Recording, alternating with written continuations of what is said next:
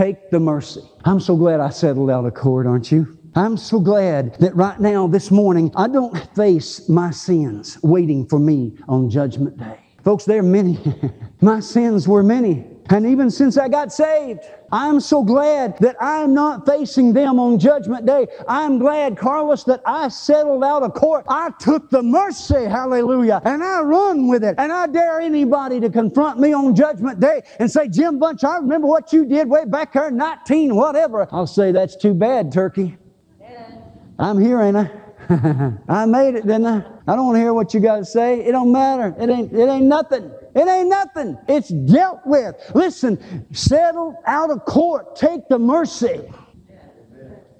You got to appropriate it. The devil don't want you to know that, and he don't want you to do it. God offers appropriate, well-timed help just when we need it. And I'm going to stop right there. And next week I'll finish up with the process of restoration, and we'll go from there. This morning I've laid a foundation from which we can work. The point is to sensitize us to this need, but also to warn all of us of this pit that is so easily fallen into. I wish that every marriage was perfect. Truth is, there isn't one. Oh, I know that there are some husbands or wives who think their marriage is perfect, but they just haven't had a good, honest talk with their mate lately. Truth is, there is no such thing as a perfect marriage. Why? Why? No perfect people. I don't know why we think we can take two imperfect people and put them together and make a perfect marriage. Now, I don't know where that came from, but it isn't true. Every marriage begins with 100% trust, but that trust can be eroded. That trust can be damaged. Regaining it takes time. So I'm saying to you this morning, take the knowledge that I have given you and sort of internalize it.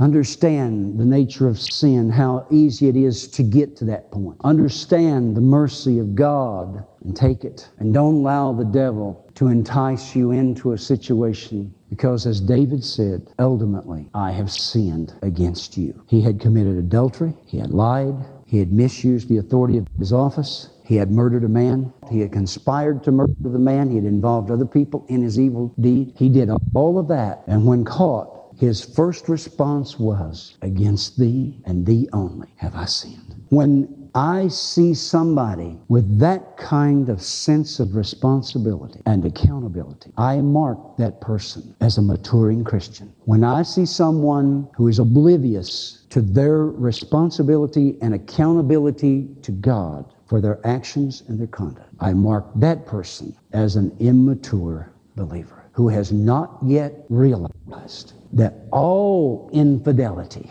is also infidelity to God. Whether it be infidelity to your spouse, your commitments, your responsibilities. And the solution is simple. Own up to it. Don't hide it. Don't conceal it. Don't justify it. Do what David did.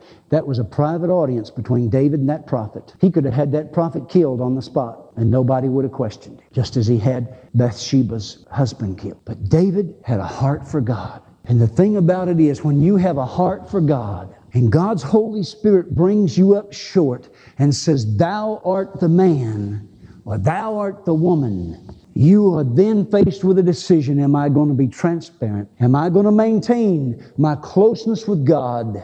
Or am I going to conceal my sin, hide it, and continue to slide downhill away from God? You can maintain your relationship with God very quickly by confessing and repenting.